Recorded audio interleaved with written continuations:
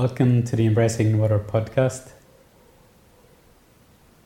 Today I'd like to explore the theme or topic of integrity and courage.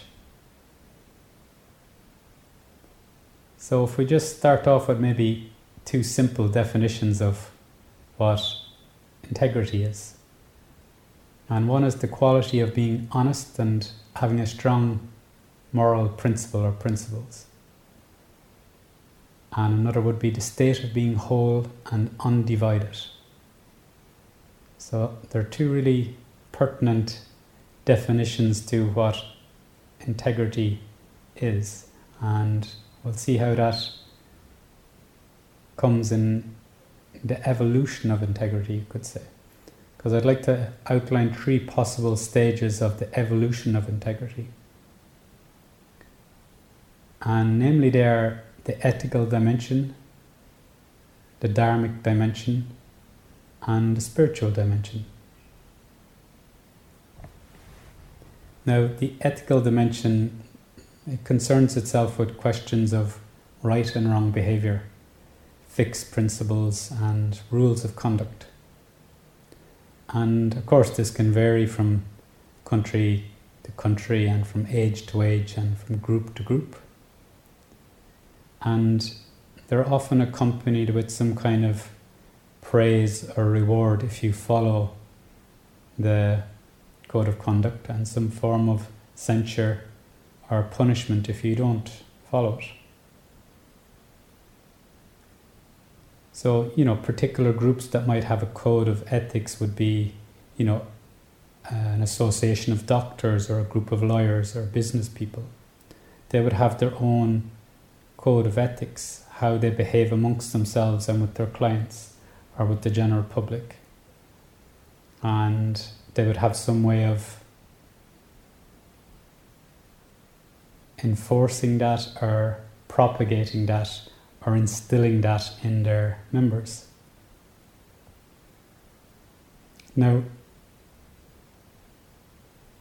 there's a huge range of what, these ethical codes of conduct might be. And you could say even there's the ethics among thieves. There's a kind of criminal code of conduct. And their code of conduct might be, we don't steal from each other. So that's a code of conduct. So that you could say they're very ethical between themselves. And I'm sure they would enforce it in their own ways. So as you can see, there's a huge range of code of conduct that is applicable to different groupings. And really, it reflects varying degrees of conscious evolution. And often the ethical standards don't apply when a person or groupings might be outside your group. So, a religious organization might have an ethical code of conduct, but if you're not within that, then it doesn't apply to you. And we've seen that in the past where a religious organization may feel like that they have the right to dominate or take from unbelievers or heathens or, those who are not converted to their ways. So that's just a very broad spectrum of the ethical dimension of integrity. And you could say, their focal point is designated by the particular group. So then we have the dharmic dimension, and this is when we have a focal point of integration around some dharmic value. So dharmic values are values that lead to kind of well-being, spiritual progress, and which help humanity or to bring some kind of fulfillment or progression, to bring about the highest potential of humanity. So, there'll be principles such as freedom, equality, interdependence, and harmony. They're just some of the examples of dharmic values. And then the behavior and actions that ground these values, are fairness, compassion, trust, service, justice, maybe empowerment, goodwill, generosity. And there's kind of a consideration of the larger whole, whether that's a country or, a group or the world affairs. Now this universal dharmic view, it really also takes into consideration the temporal dharma of the present state of evolution. What is appropriate for us now? And then it also takes into consideration the swadharma. And that's the really unique and intrinsic nature of the individual and the collectivity. That each individual has a potential in this life. And that's part of the greater universal dharmic potential. So these values can be taken on and implemented by a spiritual group or an association, to help bring about a cohesive standard to a collective. Or it may be a business collective that wants to help and support economical, social, material or political life of a community or region. Or indeed, an individual may take on dharmic values when they aspire to evolve, to grow, to better themselves, or to help the world in some way by being an example of dharmic values. So as you can see, maybe this dharmic dimension has a greater reach or scope than the ethical dimension, and it has a spiritual flavor to it, you could say, and more of a kind of sense of past the me and into more of a grouping that isn't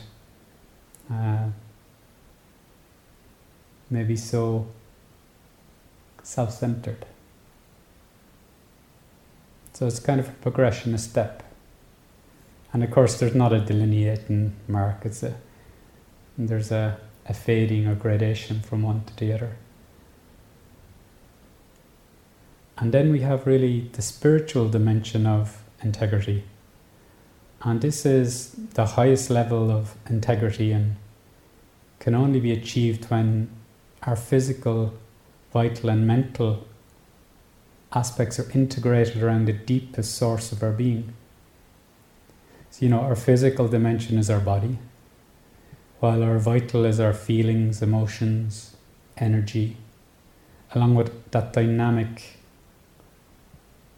faculty of action and will and execution. So that's our vital being, and very important to materialize things in life. Then we have our mental aspect, our mind, which is really open to knowledge and higher law, and it seeks to understand life and maybe the best way to live. So really those three aspects of our being, our physical, vital and mental, have to be integrated around the deepest source of our being. So that deepest source of our being, you could say that's the spark of divinity within us, and that's sometimes called soul. As we evolve, our soul has more and more the ability to guide us directly. You could say from the inside out. It's our inner guide, and it emanates the divine will. It is no easy task to learn to uncover and to know and to trust this inner guide, this inner knowing, or the deepest aspect of our being. It is really an arduous path that requires time, discipline, and surrender. And there are many, many pitfalls. Many. And, for our minds, and particularly our vital energies, are so conditioned and in many cases traumatized and so egoic. Egoic in the sense that they're selfish. They're looking out for oneself, this, what about me? And that's the biggest hurdle, to get past that self-centeredness. And fear, anger, worry, grief, efforting in the sense of efforting for myself, a kind of a forcefulness, a grabbiness, with a strong desire. These all mask our soul. And they can be so loud and so convincing, especially when we're under pressure or threat, when we are activated, or when we're hypnotized, in that when we're under the sway of groupthink, or group beliefs, or group pressure, or group threat. And then we can, we fall in line, so to speak. The groups we find ourselves in can be one of the biggest limiting factors in our own awakening, in our own expression of integrity, but also the very challenge we need to exercise our spiritual potential. So, I remember for myself in my first initial awakenings how hard it can be to see the world so different than the majority of people. That there's a kind of magnetic pull from the majority to conform to its way, a kind of an expectation to conform, and that you're odd or different, or there's something wrong if you don't. And sometimes you even put that on yourself. I'm seeing the world so different than the majority, there must be something wrong with me, or why is that? So one can fall into doubt. And that's part of that, magnetic pull to come back into cohesion with the majority. But then you're also at the level of consciousness of the collective and majority, which is a very limiting factor at times. There is a surface mental, vital and physical formation to humanity that has a vibrational field that is difficult to break free from in terms of spiritual awakening. But also in this time really of human evolution, there's a huge potential for a collective shift. They're the old forces of control that, have their percentage of humanity firmly asleep at the wheel, so to speak, unconscious, just going along with the kind of old patterns of fear and aggression and caught in that cycle of activation, and often not very in touch with their own soul. This is not to demean anyone. It's just when our own surface nature, which is our mind, vital and physical, is at a certain density, the soul cannot come forward to influence. And then if our ethical values, or even indeed our, individual or collective values aren't at a high standard, then we go along with that. Because our soul can't guide us into another way, or a deeper way, to come to a more kind of, into deeper values, into dharmic values, or indeed into kind of a spiritual dimension of integrity where we can hear our own soul.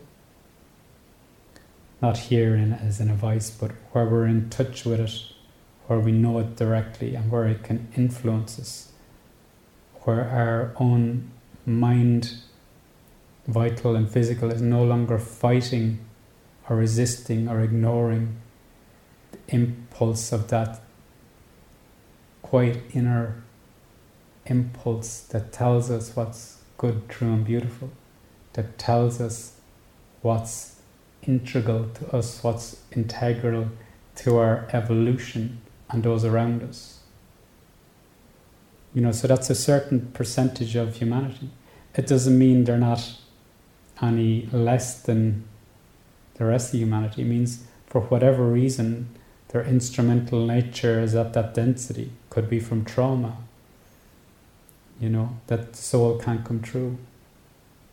Each soul is equal, and each has a challenge when it comes into this life, that it has a certain instrumental nature to try to guide, to help it evolve, to manifest the divine will, so to speak. So that's a certain percentage of the population. And then there are those who are just kind of half going along. They kind of suspect something is up, but, they're not sure, and it's just easier to go along with things, and, the crowd is generally right and it's safer to go along with it. And again, that can be for different reasons, the kind of inertia or laziness or fear, or that they have to protect family, or, and of course this has been displayed in our world at the moment quite distinctly. And then there are those who really have the ability to admit and to speak up, the kind of integrity and courage to admit and to speak up. Because maybe it's because of, their level of integrity allows them to get over any fear of our instrumental nature. That your mind might say, oh, but it's not safe to speak up. But they'll say, well, it's really important to speak up. That the soul's evolution grows as much within the challenges of life. It's not always in being safe. It's the challenges of life. It's sometimes being different, speaking up, and knowing, really it's expressing integrity, grounding integrity, not as an ideal or an idea or a set of codes that you give lip service to, but that you live it. This doesn't mean we, have to put ourselves in danger. If it's not safe to speak up, you have to judge that for yourself. Sometimes it's just a matter of speaking to one friend, just to begin to ground our integrity, to admit, to look at things.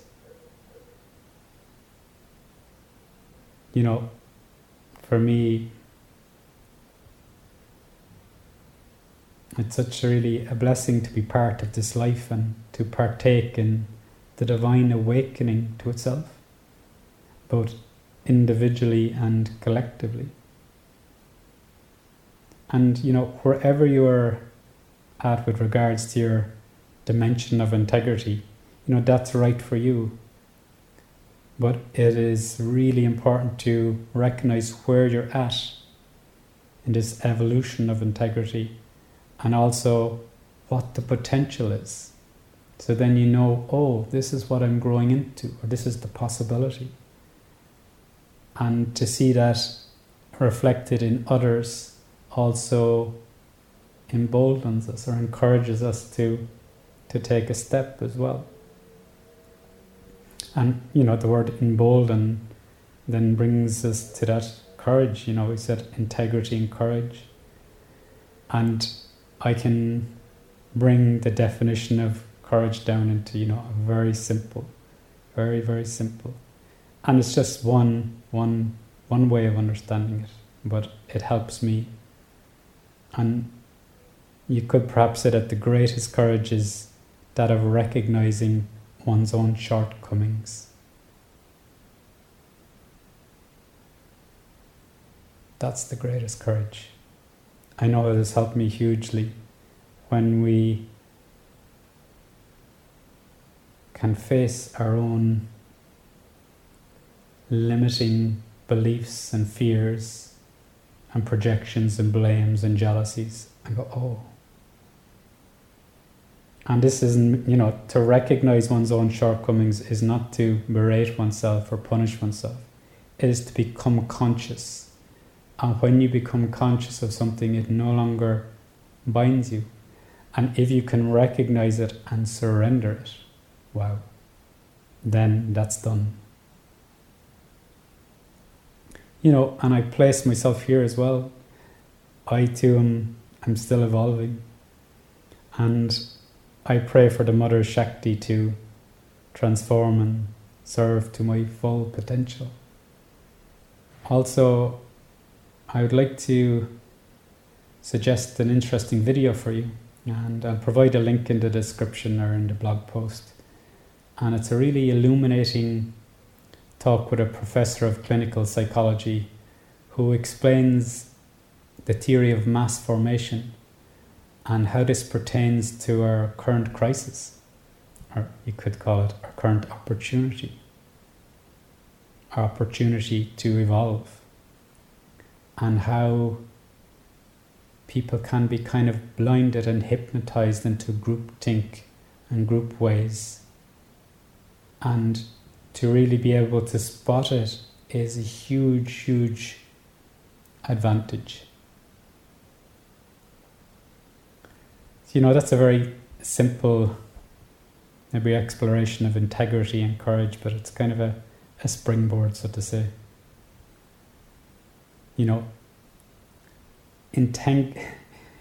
Integrity, it can be such a very limiting idea, or it can be a valuable potential, or it can be an unbounded lived reality. So don't be limited by anyone's idea of integrity. Find your own soul and know what true integrity is. And you will know it when you find it. Because it is you. It's the deepest aspect of your being. And it has the fragrance of goodness, truth, and beauty.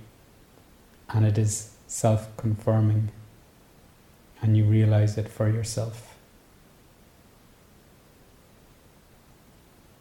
I wish you all the best of yourself. Much love.